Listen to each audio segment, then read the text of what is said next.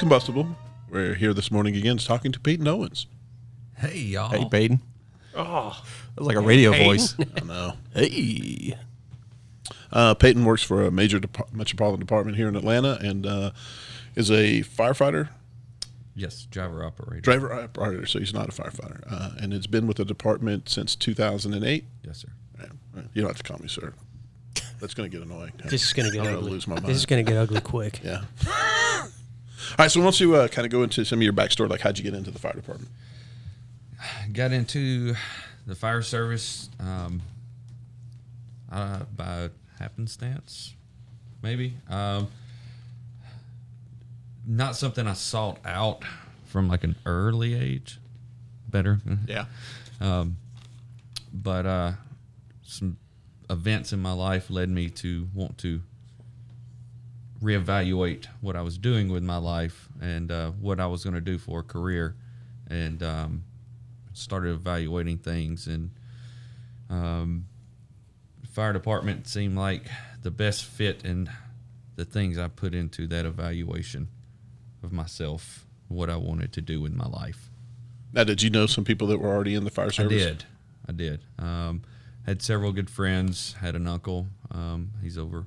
I had a stepfather that was a volunteer. So I had lots of people. My kind of, the South, how the South works. Hey, who's your mama and them? Around where I live, that's how you get to know people. But, and coming from a white trash family, kind of works out this way.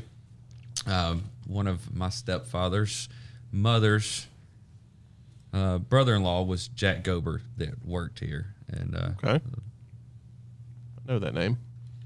Can I say that? I'm sorry. You can already say did, it. You so. can say anything you want. Didn't think of that. So it was Jack Gober. So just, I always had great influences in this service that I kind of could lead to and ask about. Yeah, I kind of had a similar path. I mean, it wasn't something I always wanted to do, grow up being a firefighter, but I knew somebody who was doing it, and they kind of mentioned it to me, and I was like, I don't know. And then, more I got into it, the more I realized it really fit my personality. It sounds like it fits yours pretty well. Well, Maybe not. Maybe not. no, Okay. it depends on I'm who still you here, ask. so I'm just. Well, you got in and then you got out. I did. I got in, got out in 2017. Actually, yesterday was the 2-year anniversary. I did have to leave for a little extensive time. I did FMLA first from about this time in 2017 till about May. I did come back off FMLA for about 2 months. Had some family stuff happen. And when I came back, some problems kind of arose because I was not home all the time. And sat down with my wife and decided it was best to, instead of trying to go on an extensive leave or anything like that, it was just best to resign. Was hoping I would be able to come back. We didn't know if that was going to be a month, a year, 2 years. Ended up being about 6.5 months, and I came back December of 2017. Do you remember the day that you started the fire service? The month, the day, the year that you started the fire service? I do. You do? So, like, walking into this building, I remember was the 11th, August 11th, 2008. Because I walked in and there were people everywhere. You had some experience before this, though, right? Well, yes, over in Morgan County. Okay. Do you was a remember? little Do different. you remember the day you started that? It was May in 2005. Are you typically good with dates, or No. because because it's funny that No. you remember the date. The anniversary of the day that something happened is usually a pretty significant process. So to be able to say yesterday was the day that I returned, seems like there's a bunch of information in that between those dates. Well, yesterday was actually the day that we had left a working fire.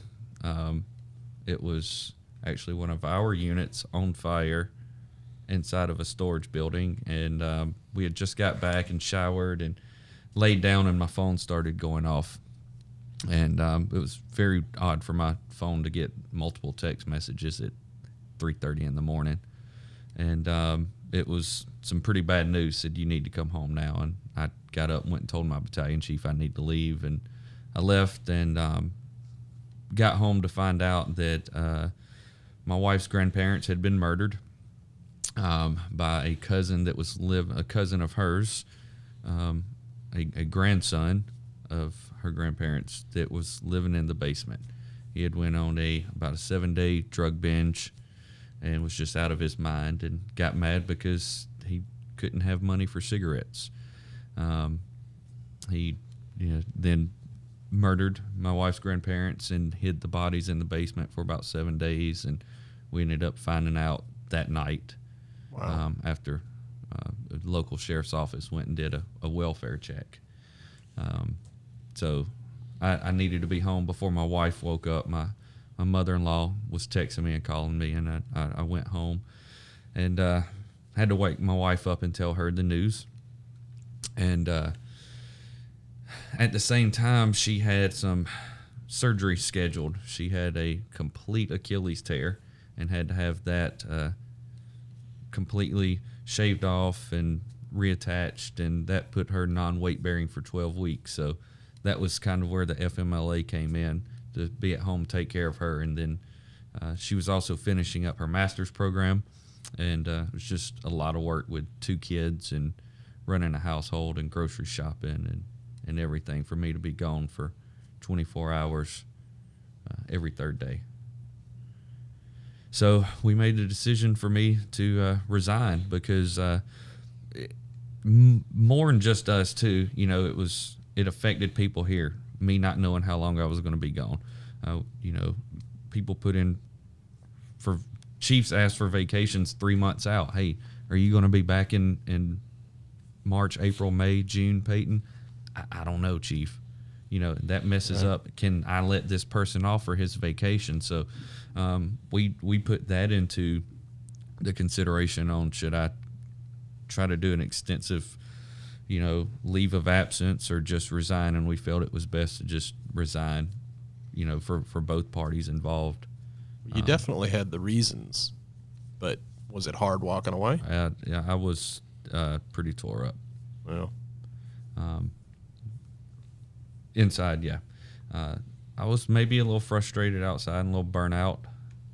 At least that's what your Facebook posts say, right? And maybe try to use that to mask a little bit that I didn't care, but I cared. right.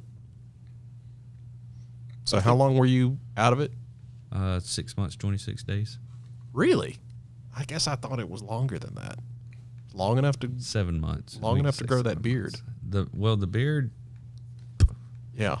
it just kind of, it grows fast. Once it gets past that trailer park stage, it just goes. It was an impressive beard. So you left maybe a little disgruntled, Yes, but you ended up missing it and wanted to come back. I did. What about it was it that you missed? Everything. I miss the smell of the station when I walk in first thing in the morning. I miss the banter with the guys. I miss, sleeping in the bunk room, eating breakfast, eating supper with the crew, running the calls, training, all of it. Right. And I'd say nowadays, in any department, mine, y'all's, we end up with individuals who get really disgruntled about what's going on in the departments, and it's easy to kind of get caught up in that negativity. So now, having been on both sides of that, you kind of suffered from some of that. You got off the job, you came back to the job. What advice would you give to somebody who's teetering on that brink of a decision they're about to make? Just sit back and breathe. For me, I just kind of have to let stuff go. I kind of sit back and try to just, when I'm here, I try not to think about it. The stuff that can make you maybe a little more disgruntled. Pay time off why is this not happening? Why is that not happening? And I always, in my mind, think back to that old Nextel commercial, where the firemen are up there and they go into the courtrooms like, hey, we need clean water. Who wants some clean water? And everybody's like, me. Okay, clean water, done. And, in our mind, it should be every decision made at the station level, the battalion level, the county level should be that easy. Right. Should be. Is it? Yeah. Okay. Come on now. So, and, it's what I tell people, just try to look at a few different perspectives. And for me, what I do when I get, start getting a little more disgruntled at stuff and feel like you want to say something, I try to, type it out, delete it, type it out again, delete it, type it out again. And then you're like, all right, this sounds really stupid. And by then I'm usually calm. That's a great nugget. I hope nobody misses on that. I do the same thing. Write it out. Yep. Delete Write it out. Read See if it. it's worth writing it again. Yep. When you write it, it usually starts to de-escalate as you write it. Eventually, you're like, it's not worth it anymore. For me, and that and my wife, she just, she's that person that I tell my frustrations to, and she helps me see different perspectives, different angles. And I try to be a little more open. That would be my suggestion to people that are disgruntled, is try to talk to different people, see their point of view, and try to add that into your point of view, and not just be blinded one way. I'm right, you're wrong. So go ahead. Go ahead. I think you have a perspective before we move past it that some don't, maybe even a lot don't, which is you didn't take a vacation. You were gone for a pretty good period of time. During that period of time, all the things that you mentioned that you missed, which are the nuances that it's just habitual for us to show up and smell the coffee in the firehouse. What's the odor of the firehouse, the culture of the firehouse, all the things that happen in that house that we go to every third day. You got separated from a period of time. Coming back from that, do you feel that, how long did it take before you found yourself with the button reset of going, I'm just as frustrated as I was before, and I'm going through the same things? Did your absence now give you a perspective to go, I appreciate the hell out of this because I know what it's like not to have it, and now it's led to, since you've been back, that kind of helps you along the way? Or do you find yourself where it's like, I just get as frustrated as I used to be again, and that mindset just kind of, you hit the reset button, you're right back to where you started? So I have not been frustrated like I was when I left until recently. Some old feelings have started creeping back in, and it's just little things. Time off is a big one. I don't ask for a lot of time off. I got approved for a day, and then got a call the evening before my approved day for a class I had been in, registered in for like 6 months. I got a call the night before and was like, hey, your day's been canceled. You need to come in. That kind of is like, right, pissed me off. But I sat back and, I thought of why I got called in, and there was very good reasons why. And I don't really want to go into them, but there was reasons why, and I sat back and took those into consideration. I can take this class again. The reason why I needed to come in only happened once, and other people needed off for that reason.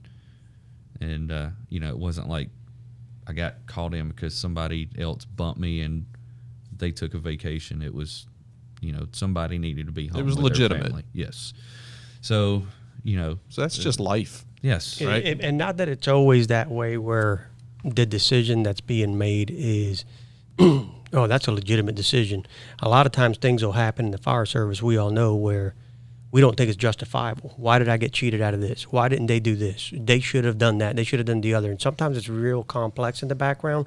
But I'm looking at me right now, and I see the frustration building up from what I would perceive as poor decisions, or I'm getting constantly crapped on, and it's just almost like in some period of your career, you're going to experience that. Some people have enough insight, whether through its life experiences or whatever, where you can look at it and go, this is really not that big of a deal and move on, or there's bigger issues out there, and some people will take that and then it'll accumulate it with the next one and the next one, and then you have a catastrophic event that ends up happening later because now you're just absolutely bitter.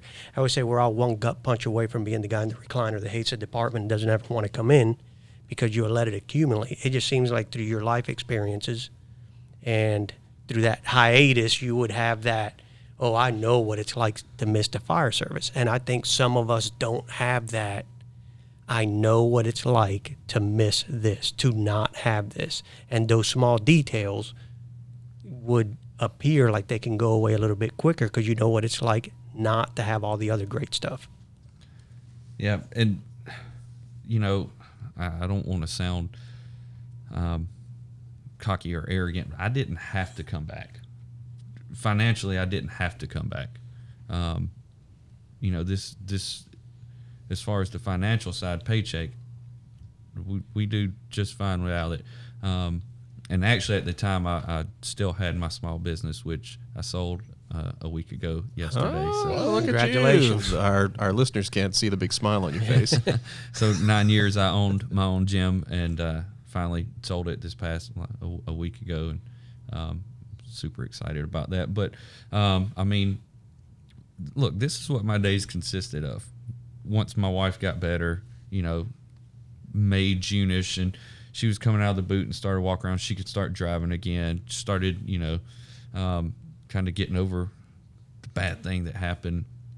And, my days consisted of, like the summer when my kids were out, of waking up and whenever, going to the pool, hanging out with my kids, going to work out whenever I wanted to, check on my coaches that were at the gym. Hey, do you need anything? And just do whatever I wanted all day long. My wife does well, with her job, so she's really the breadwinner. And other than missing the smell of the fire station, why come back? So because of what we actually do here, the difference that we make, seeing running lights and sirens somewhere and seeing a mom and their kid, or a dad and their kid, or a family in a car, and just see the kid look up and just smile when they see the fire truck come by. When you walk in a grocery store to pick up supper, and people are like, hey, thank you for what you do. I don't feel like I need that thank you, but it's good that the community knows we're here and that they're appreciative. Right. For the elderly person that has no one, and they fall and they can't get up, and they push the button and we come out and help them back up. Can it get aggravating when you go to the same house 100 times in a week? Yes, but they don't have anybody else. Mm-hmm.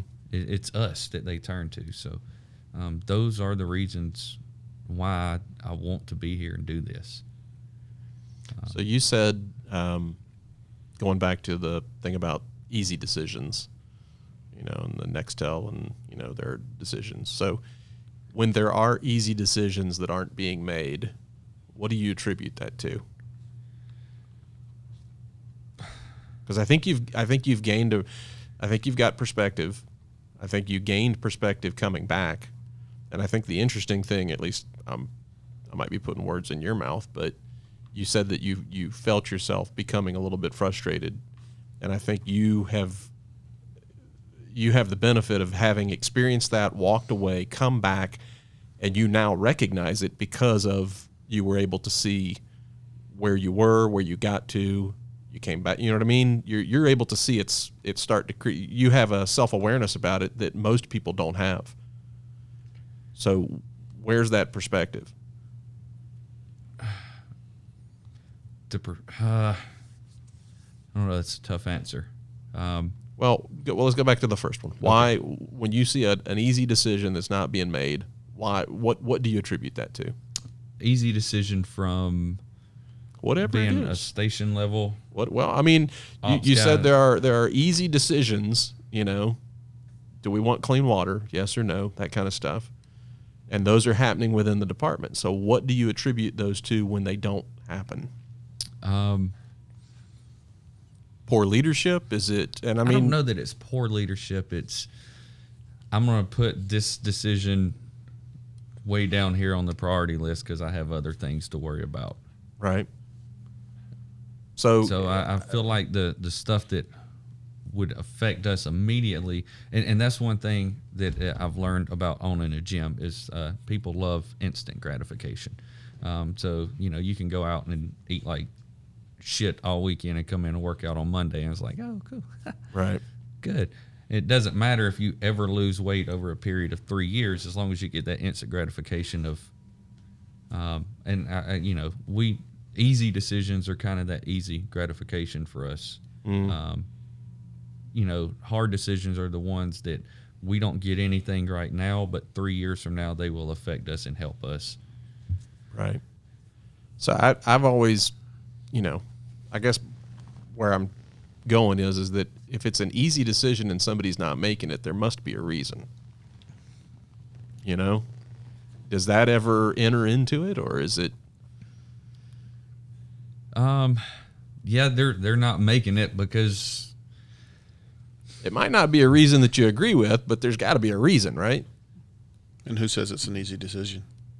well, From your perspective, From it may my be. perspective in You may ops, see that there's it- very it- little it ripples, is- but they're forecasting and seeing the ripples going all the way Right. across the from pond my and how that perspective works. in ops, it's an easy decision. Right. Letting and I'll go back to time off. Letting people off should just be an easy decision. Right. Should be. But if it were, And I think about we it- would do it, right? I would Maybe. hope so. Well, Maybe okay. not necessarily, because one thing Maybe. that we don't take under consideration and just listening to them, when these decisions are being made, you're making an organizational decision. That easy or hard decision, we'll leave that alone because that's perception.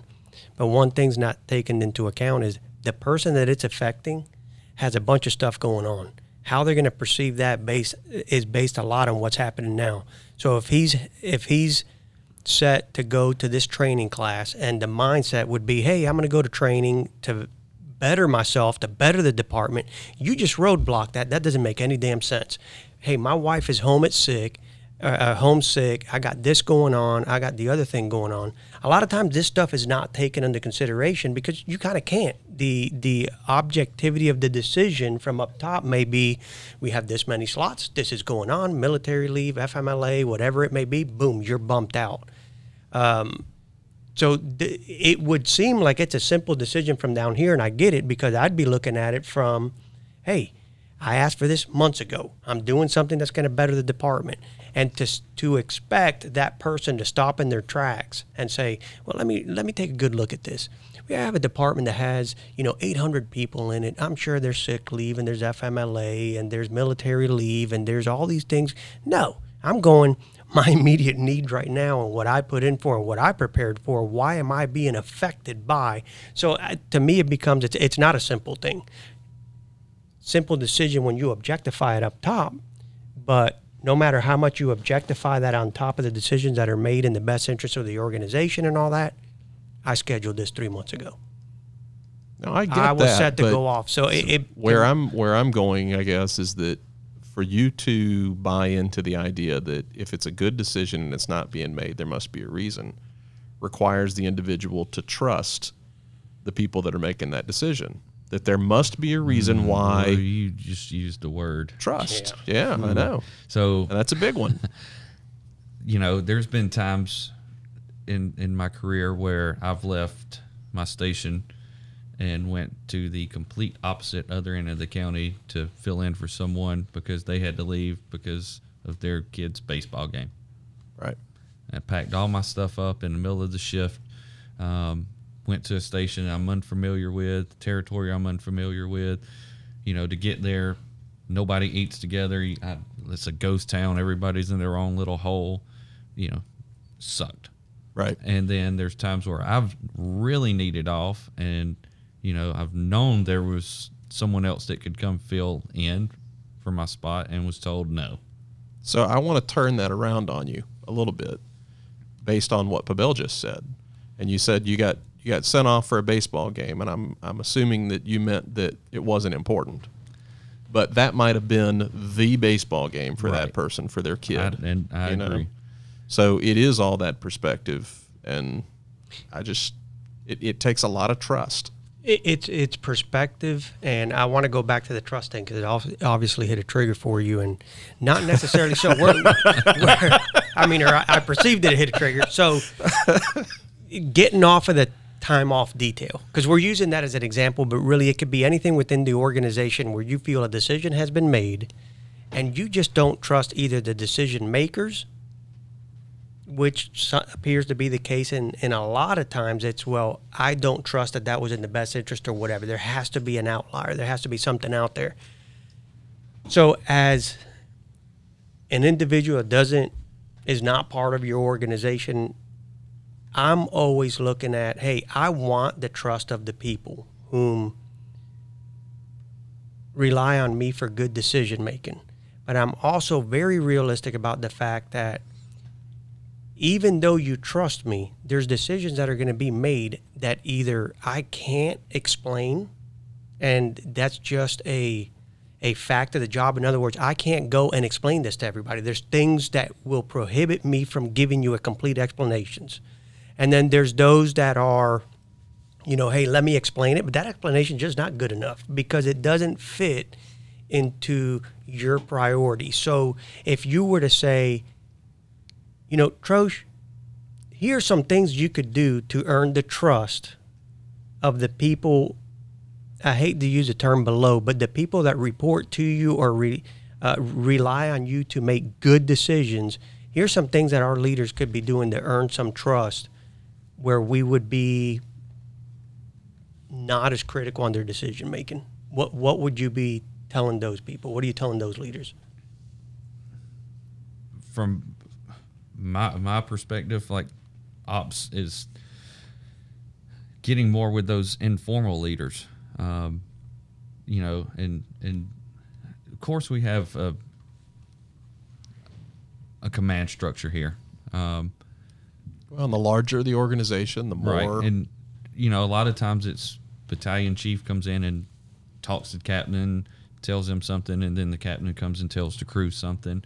If you have a house that's got 9 people and you have one informal leader, outside the captain, and they don't agree with everything that's going on or what your battalion chief's saying or what's going on at headquarters, most of the time that crew is going to kind of side with that informal leader because that's who they're working with every day. That's who's training them. That's who's in their head. Sure. And so then, when that informal leader doesn't agree with something or doesn't like something that everyone else in the station, it doesn't matter if what the battalion chief says is right, that crew is going to follow that informal leader. And so, trying to figure out what's making this informal leader think this way. Talk to me, instead of the people up here talking down to, well, this is the way it is. This is why. Hey, you tell me. All I want to do is listen. You tell me what you think is wrong and, how to fix it. You tell me your plan. I want to hear your plan, and then we'll try to dissect it. And I'll say, well, then we'll kind of go over it together. Now, do we have time to do that? I mean, no, we got 800 people here. Right. Well, Hatch, I'd like to have your opinion on it because you said something in the past, and I agree with it 100%. It is difficult to you talked about leadership and how difficult it was, but necessary to meet the individuals, like individualize people and say, I need to know you and what makes you tick and what works for you, as opposed to just a broad message going, all right, guys, listen, we're not going to have this is going to take place because of the other. The informal leader, it takes a lot of work from leadership to go, all right, I know how this informal leader works. Let me go influence that person and explain that to him. It's time. It's a commitment, and it's not just a time and commitment of going and sitting down. Hey, I'm going to go talk to Peyton. He has a lot of influence over the people. It's knowing Peyton, because I'm going to go to you and I'm going to go to Hatch, and the discussion is going to be a little bit different. The message will be the same, but the discussion is a little bit different because the personalities are different. And I think sometimes we don't take the time to actually do that. Am I going down the wrong path of what you kind of? No, I'm just laughing because you just keep on going. Well, you're not. Well, I didn't know I had to break in. It was hilarious. You're waiting to get interrupted? Yeah, I was just like, wow. I'm just going to go ahead and keep on going. Yeah, I talk about it. It's like playing an individual game of chess with different individuals. Yeah, exactly. Thanks, Shane. So if I'm playing a game of chess with Peyton, I'm going to have a certain strategy, and then one against Pabel is going to be another strategy, and it becomes exhausting because you're doing it all the different. But something I just thought of is does the informal leader do that? Or do they give that big broadcast thing? They're not really thinking about the individuals. That's more of a station officer kind of thing. But the informal leader just says what they think. I mean, they're just broadcasting out their views. Would you agree? Yeah, and I only care about people at my station. I don't care about the people at the other station. As far as when we're talking about these easy decisions, I care about those decisions being made affecting my guys that I work with on a daily basis. If a decision can be made to help my guys get off more or go to more training, things like that, in my station, the next station over, if they kind of get canceled or pushed off, then oh well. Right. So that's where it gets is what into it is. There's the brotherhood. the whole perspective of. They ought to step up like I am, That's That's right. that's exactly what I was talking about. The ripple effects. Right. What happens here, as long as it doesn't affect these four walls, I'm good. And that's that changing your thinking from locally to globally of how it's going to work out through the entire department. Would you call yourself an informal leader? No, sir. Yes, Why not? Wait, why not? Why not? It's not a moniker you want to give yourself. It should be given to you. Yes. Sorry, I didn't mean to answer that. No, I mean it's not something I want to be like. Yeah, I'm the formal leader of my. Sounds arrogant. Not accusing him. I'm just No, saying. but I mean, it I try does. to take But younger guys under my wings. Anything I've learned, I try to pass on. When I see the younger guys doing dumb stuff or making dumb decisions, I try to say, "Hey, I've done that before.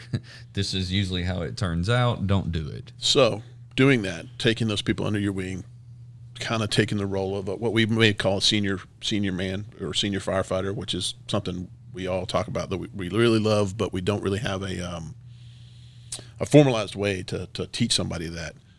The impact that those individuals have, in my opinion, is so huge because when somebody goes to the station and it's a brand new firefighter, I don't think they think about being the sergeant, or they don't think about being the captain.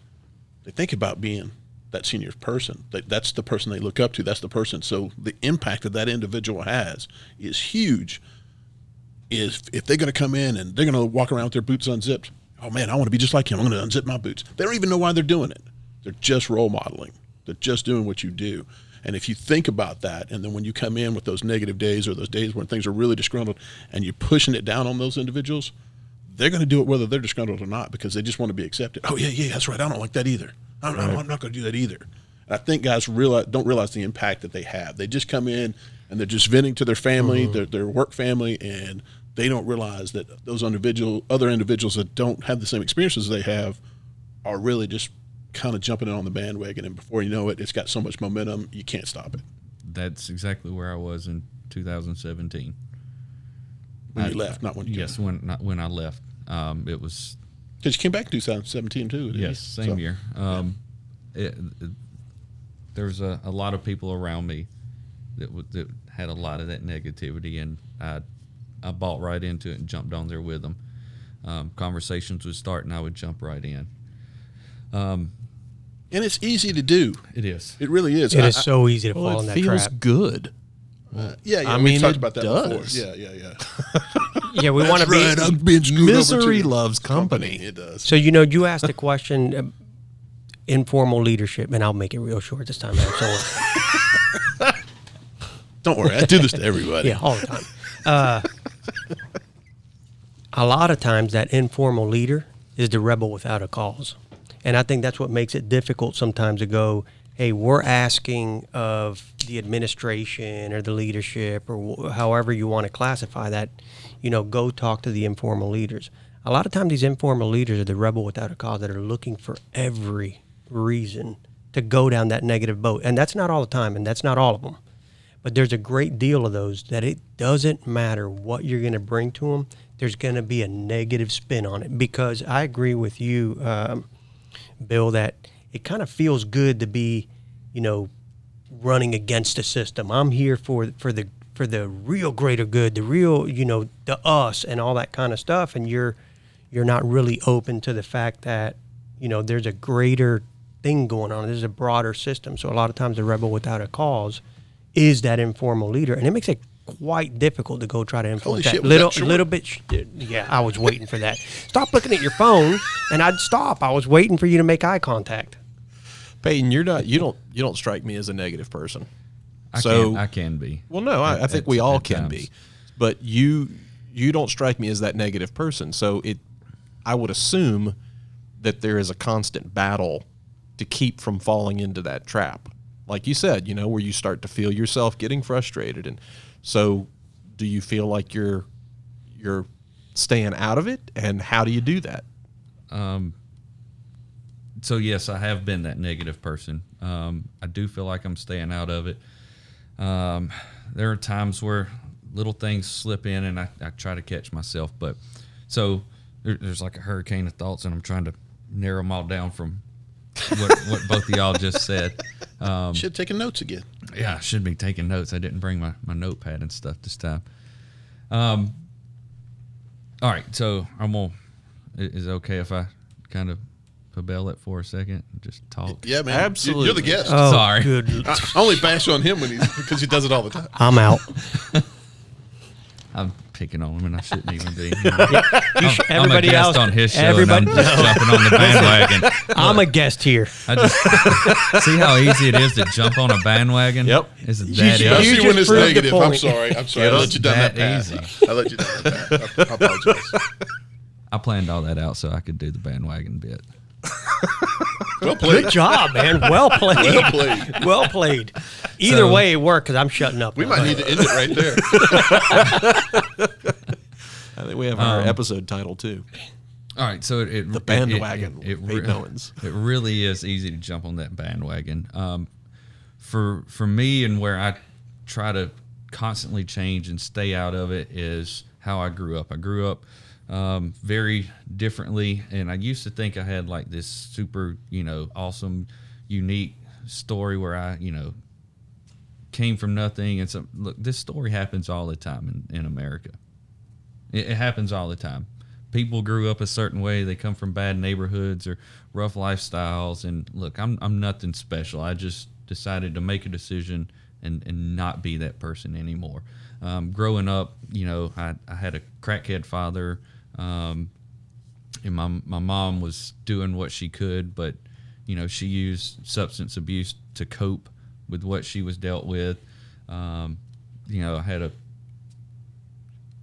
used to get locked in the trunk of a car, so my dad could take me to the crack house while he goes in and has his fun, and didn't want anybody to know I was there.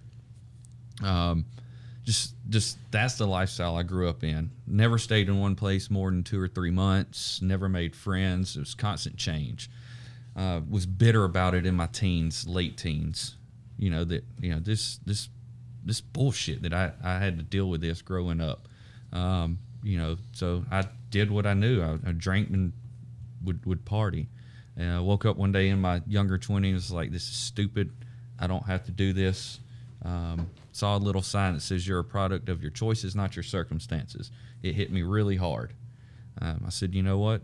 Everything that is going on in my life and where I am right now, living in this 1-bedroom basement apartment, mad, pissed off because, I'm eating Roman noodles and using the George Foreman to cook everything, it's not because of how I grew up. It's because of the decisions I'm making now. And that's when I decided to, I'm changing. quit drinking, got my act together. Then I was working for a heating and air company in Athens. Did that for 10 years. And the lady that hired me didn't have to hire me. She didn't need anybody. I needed a job. I went to her and I asked her, I said, I really need this job. She hired me. Once I decided to kind of quit the partying and get my life together, I told her, I said, I want to go to school.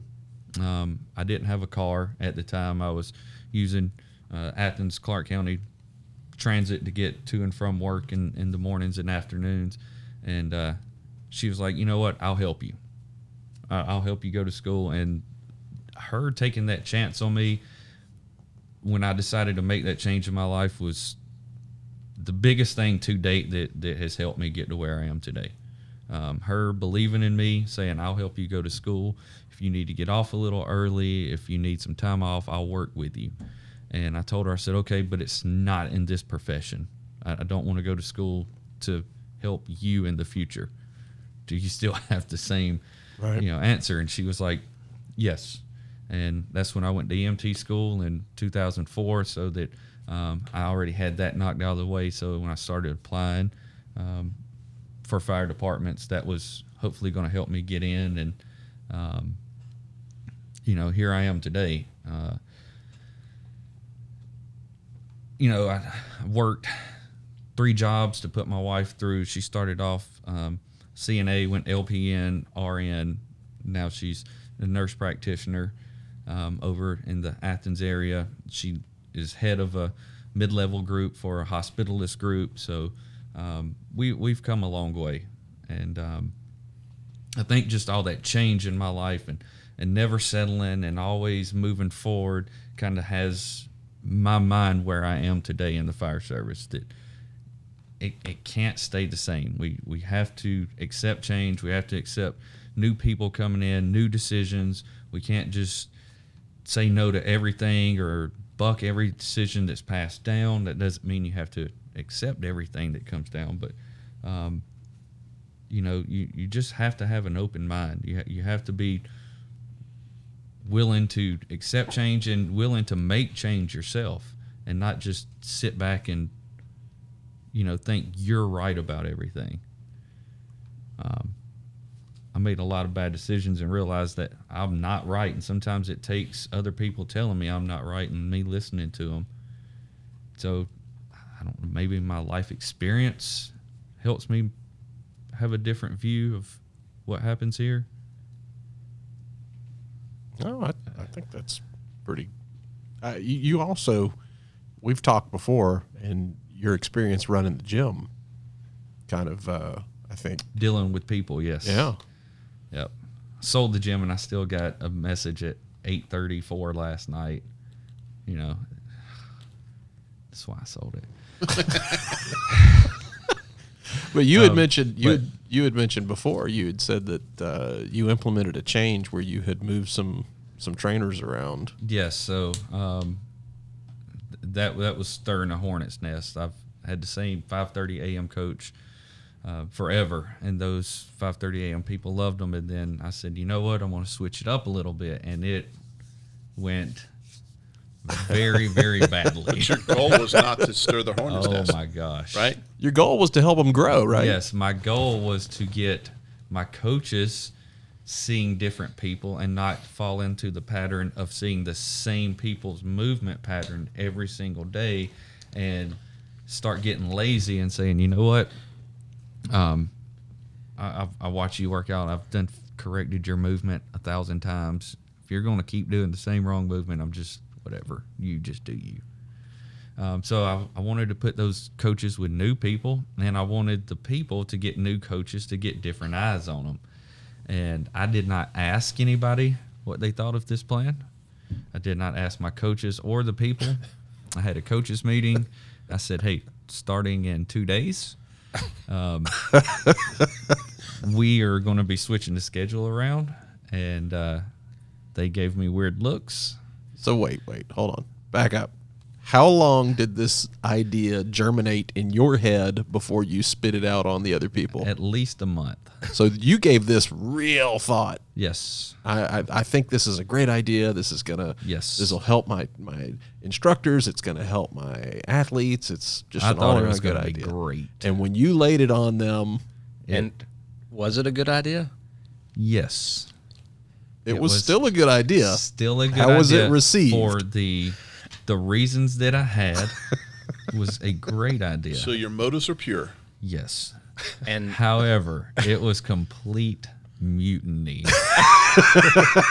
So can you see sometimes how they have pure motives and it turns into chaos? Yes. that's where I was going to ask. Like, how do you now, knowing that you know in the fire service now, how does that translate to transfers within us? And Shane has joined the show. Sorry, I was late. He just got here. He was looking at the crows. No, I mean, you bring up a good point. You had this tremendous idea. You saw things from a different perspective. I want to know now, how does that translate to us in transfers? Transfers like down the chain or transfers? No, within How the do you department, like, receive this when person we- people are moved Oh. station to station? You know, yeah. and there doesn't seem to be any. non-promotional transfers? doesn't How look about like that? there's a reason for it. Maybe it's not evident, but Right. From where I am at my little station on my island, a lot of times it doesn't make sense. I'll see a transfer list. I'm like, why in the hell did you move such and such right, over there? It makes no sense at all. right. So yes, you know, I'm sure there's a reason behind it. I mean, is that the conversation at the station when everybody's turning around looking at a 2 or 3 page transfer list? Is the conversation, what the hell is everybody thinking? Or is somebody, maybe the informal leader, maybe the formal leader, saying, maybe we should trust this? Maybe there is some thought behind this. I've never heard that. Just so you know, neither have I. I was thinking the same thing. Never have I heard somebody go, you know what, guys? Maybe there's They're something thinking, behind they're this. thinking this through. It's good. It's always been, why the hell are they bringing that guy to our station? Why are they getting this guy out of our station? Why are they sending me over here? And I've only had one person ever give me even an explanation as to what was going on, and it was a poor explanation at that. Not Because one- you thought it was a poor explanation. because I thought it was a poor So, explanation. Peyton, So, I- you moved my trainer. What the hell? I love that trainer. Yeah. I've been going to We that were so trainer for connected. 3 years. I've seen real improvement in my training regimen because of that trainer, and you got rid of him. Everybody was mad, especially the 5:30 a.m. group, which was my biggest class, or you know, was the biggest group of people. That 5:30 a.m. group is the most sought after class at the gym, so if you're gonna piss off a class, that's probably not the one to do, because that's 30 people every morning. You know, Yeah. and when you run a small business like that was, 30 people out of 130 members is a pretty big percentage. You know, you don't want to piss off the masses, but I did. Why don't you want to piss off the masses? What is it going to affect that you're so concerned about? Is it the attitude, how they feel about you? Is it your finances? Finances. Thank you very when you much. run a small business, like that's the first thing. Everybody says, you know, customer service has to be first. Kind of, sort of. You have to pay the bills first. So yes, We have to Those run a fire are, department. Yeah, We I was going to go back. Those are what we call financial realities. Remember earlier there was the operational realities, which are the easy ones. Those then are the there's easy the ones. financial realities, and then there's the political. So did anybody realities. quit the gym over this? Did you lose customers? I did not, because I caved, and 2 weeks later, I put everything back like it was, and I'm sorry. And how much? that's when I found out I really didn't own the gym. My name just wrote the checks to pay the bills. The members actually own the gym. Well, that's the same thing at the station, right? The captain's not really in charge. It's really the guys. Depends on how mad your captain gets. Well. I've pissed some captains off before and seen that they really are in charge.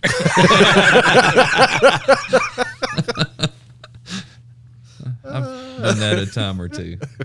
there's a business component to what we do that we often don't discuss because it's not pretty. Nobody wants to talk about it. That's where the hard decisions are made. The operational stuff is fantastic. I mean, that can get complicated sometimes, but we can disagree, move on, because that's the fun stuff. You know, but you know, we'll go ahead and throw the word out there because it's going to come up and probably derail us. Is Kool-Aid.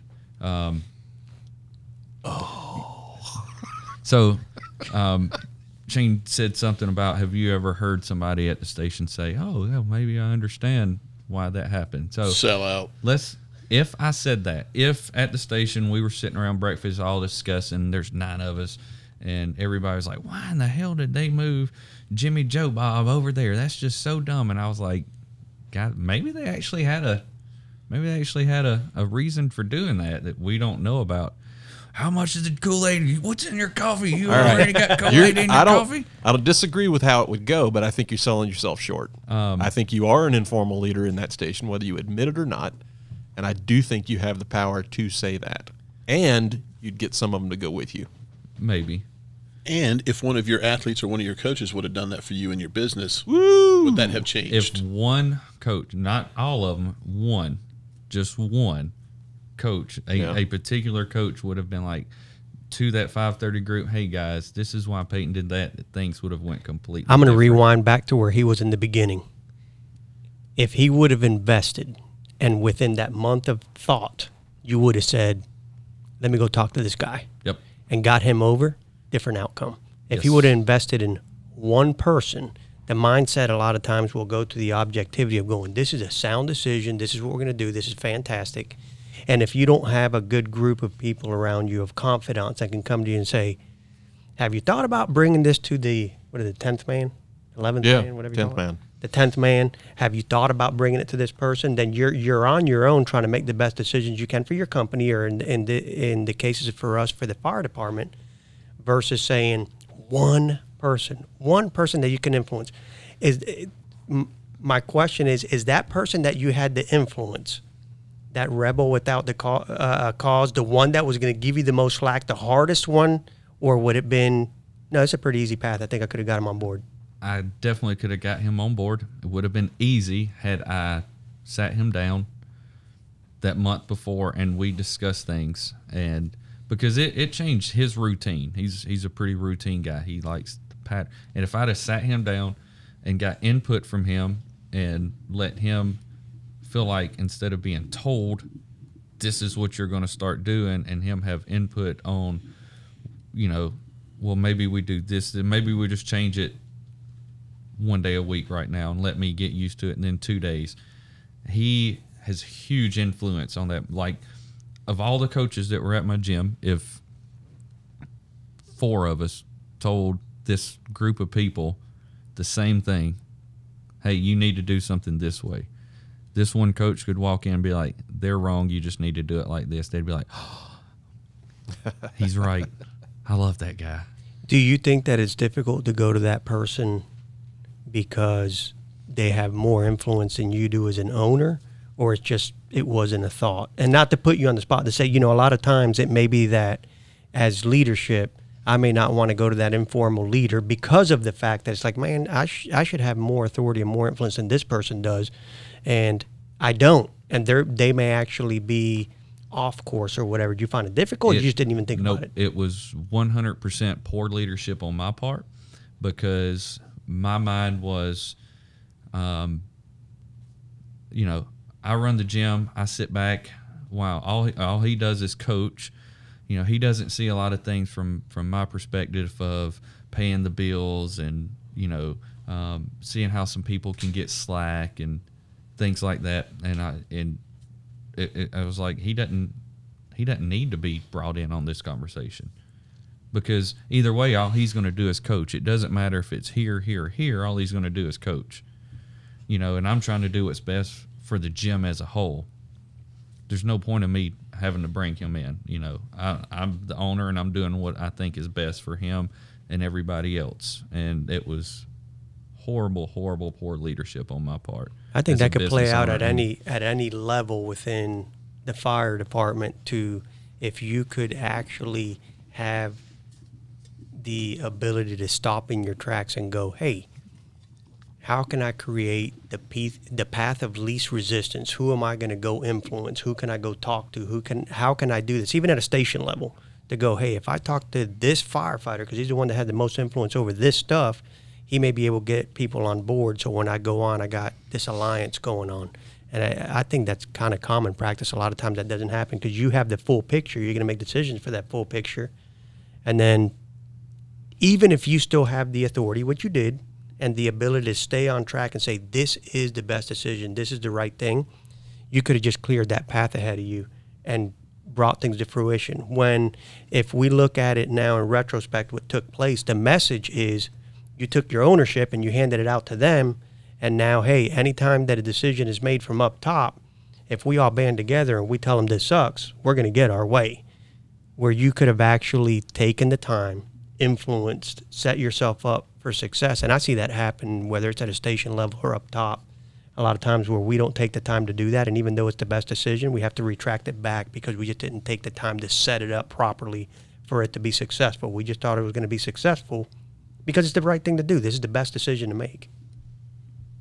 But should you have to? I mean, at the end of the day, we still are a fire department, and we're a paramilitary organization, and there is a chain of command. And, you know, there's still a lot of old school guys here who believe that do as I say, do as, you know, not as I do. And if I tell you to do something, don't question it. And well, the only problem just with it. that, from my perspective, is that it is paramilitary. It's not military. And people will walk away. They don't necessarily, you can't actually just walk away when you're in the military, you know? well, you're right. People will walk away, but that same mindset is, you know, you're going to do it this way. I don't have to tell you. If you want to leave, then see you, bye. Right. You And can't don't do it think for that's every right. situation. I don't think you could do it for every situation. But what I'm saying, or what I take away from this is that I at least give some thought to the possibility that influencing one individual, sitting down with one individual, is going to bring me the success that I need. At the end of the day, you're trying to get from point A to point B. So I can say we're getting to point B, and that's just the way it's going to be. That's definitely a track. It's get used quite often. But how often do you sit back and go, this is going to take me an extra 5 minutes, but it'll about guarantee that point B to go a lot smoother. I don't know that we do that all the time. There's definitely the executive decisions that have to be made. This is what's going to happen. Well, I changed my practice. Every decision made, Jim Hole, we always talked about it 2 weeks before any changes or Right. implementations took place. You learned that lesson With my- outside of the fire department. A lot of us have learned it inside the fire department with catastrophic bad decisions where we didn't involve those people, I think. I mean, I know I've got mine. Even with catastrophic decisions, Bill, I know there's those big catastrophic events, but a lot of times the decisions are actually not a catastrophic result. It's just a negative result. It's not a big. It's Oh, well, really no, in I'm the not grand. saying it impacted anybody's life. It was a inside the station. It was a catastrophic event for my leadership because I screwed it up. Sure, and we do that, but the difference is when you're in the fire service, at the station. Okay, so somebody doesn't get a day off. Somebody doesn't get to go to this training class. Somebody gets moved. You bitch and moan about that. It happens. What we forget is that it's a bigger system. It hit your pocket. It hit your, even if you didn't need that money, that's your livelihood. That is your business. You made a decision that impacted your business negatively. You felt that on the top as a leader. A lot of times these small decisions that are made don't really make it back up to the top like that. It's not going to affect the business owners, not affecting the chiefs. You piss They somebody don't feel off. the ripples. They don't feel the ripples, you know. So if you want to create a little bit of smoother waters and spend that little bit of time to try to find who that influencer is, it'll just help to smooth the waters. I should say most people are not looking at it from a business standpoint. We don't even like using that word in the fire service. This is not a business. Well, you know what? There's finances involved. There's politics involved. There's internal It's a whole lot stakeholders. more of There's a external business than- stakeholders. So it's not till it really impacts the way it did for you as a business owner that we really get punched and go, uh-oh, here we go. I'll give you an example. The department that loses people, just like we're talking about, we made some decisions. We decided we're going to do this, and they lose a handful of people. Okay, we can afford that. Then you have a department that makes a decision. They lose a bunch of people. Attrition goes through the roof. All of a sudden, they're going, uh-oh, we screwed up. Why? Because now it's affecting your business's ability to actually produce and perform. A lot of these small decisions that are made often don't have that ripple effect that come back up. It pisses off at the station. It may even piss off within a few within the battalion, but it's not like what happened to you where the business owner got directly affected.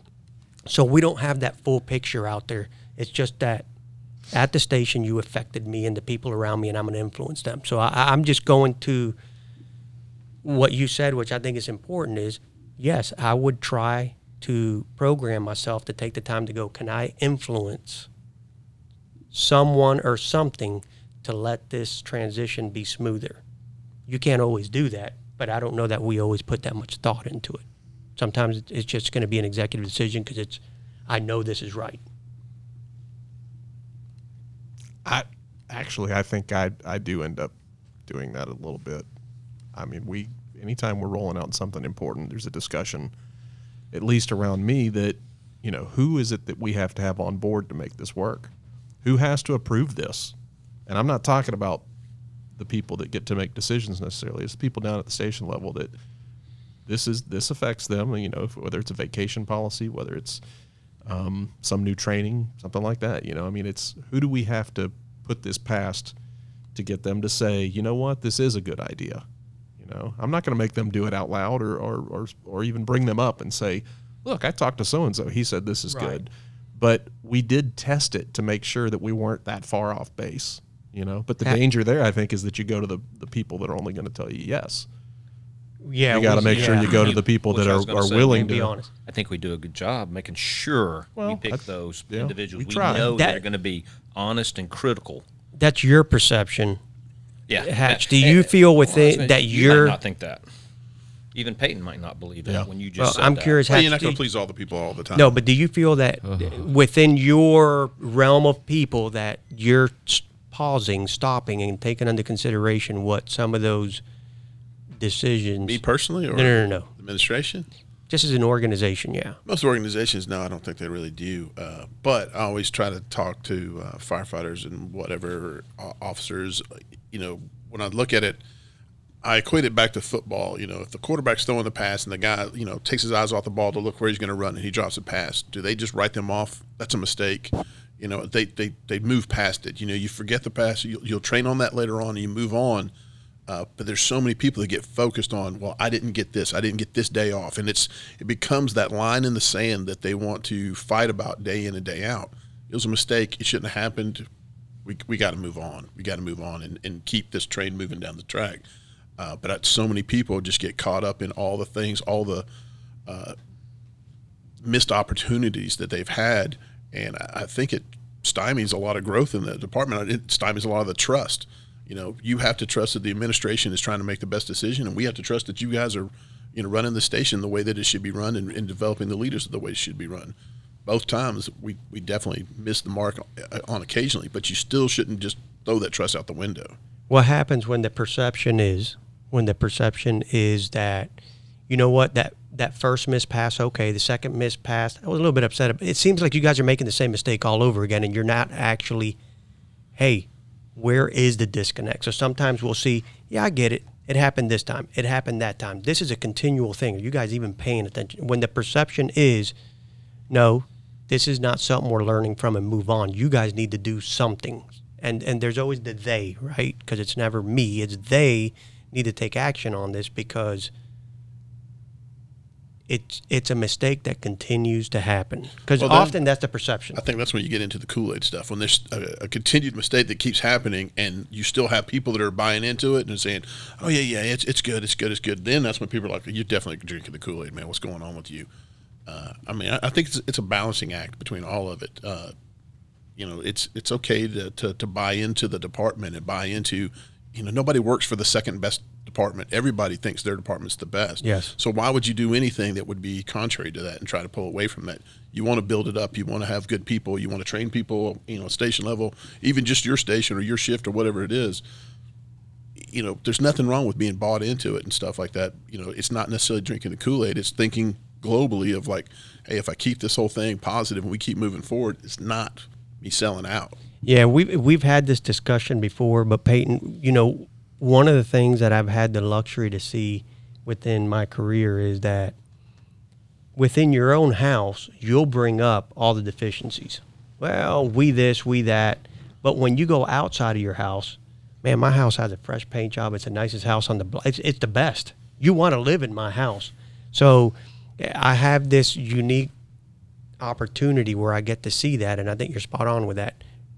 You will complain about things that have to do with your department, all the deficiencies within your department internally. But the picture you put out to the public is totally different. We're the best. We are the absolute. You're so proud and so We fight bought in. more fires than anybody. And then whatever. then the question comes, man, how do we get that buy-in in your house? How do we get you to go into your house and go, guys, we got an awesome house, man. This is the best. I'm hearing it outside. Rest assured, outside, whether it's social media or coming in contact with somebody, you guys are the best. Yeah, you're proud to wear that jacket with that patch on your sleeve. The buckle, the patch, the shirt. Not the top shirt. They're not wearing that. No. That is, yeah. But how do we get It's such that? a simple decision. I'm just kidding. That's a whole nother hour-long podcast. Something right more comfortable would be a lot better, like a polo. Oh, yeah. So So how do we get it to go, hey, we're bragging outside of It's our such house. an How do easy we get that- decision who to let off. It's such an easy decision to put the shirt on. I don't know. I don't know. It's just a shirt. okay, so hold on to that shirt idea. If you could, there's not an answer to your question, because if you Holy if crap, you was there a could- question in that? Yeah, there was. Hatch doesn't pay attention to anything I say, so you can ignore that. If you could come up with a system, you'd be a billionaire, because you could sell it to every business out there and get all 800 of their employees to buy into exactly what they're doing. I'm working on a matrix. So, the shirt thing, right? Yeah, it's going to be a whole nother podcast if we start getting into this. Yeah. All right. Well, we've already gone an hour and 18 minutes. Fantastic. So And I did, 63 minutes of that, Hatch? Pretty much, yeah. on like 2 breaths. Very impressive. Hell of a swimmer you are. What the hell is that supposed to mean? Oh, That's exactly what I was thinking. I was like, wow. we should not have gone there either. Oh. Jeez. Touchy today. Well, Peyton, thanks for coming out Yeah, and talking man. to us. It's, I really it's enjoyed always it. fun. Hope that I shared some kind of useful knowledge. Oh, I think some of it was useful for me, that's for sure. Oh, Yeah.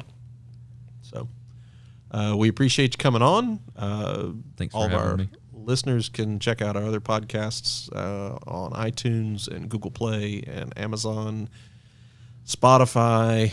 Where else are we? You sound so exasperated by it. Well, it's Did a you say- long list. Did you say iHeartRadio? We're on iHeartRadio. We're on all of those things. So check us out. We're also on Twitter, and Hatch printed it out. At Hatch CTP, at Bill CTP, at A Shane CTP, and at Trosh CTP. You can send us an email, info@combustiblethepodcast.com. If you got a show idea or a comment, you want to tell us how horrible we are, how great we are, somewhere in the middle. And be sure to check out the website, combustiblethepodcast.com. That it? That's it. Cool. All right. Well, This is awkward. Goodbye. we'll see Pabel right now. Pabel is terrified of speaking too quickly. Yeah, you just did it, by the way. You just did it. But I know. Well, we haven't ended yet. I feel So- like this is my first date, and I'm trying to tell the, walk away from Yeah. the door. I feel that way every time. Yeah. See, there we go.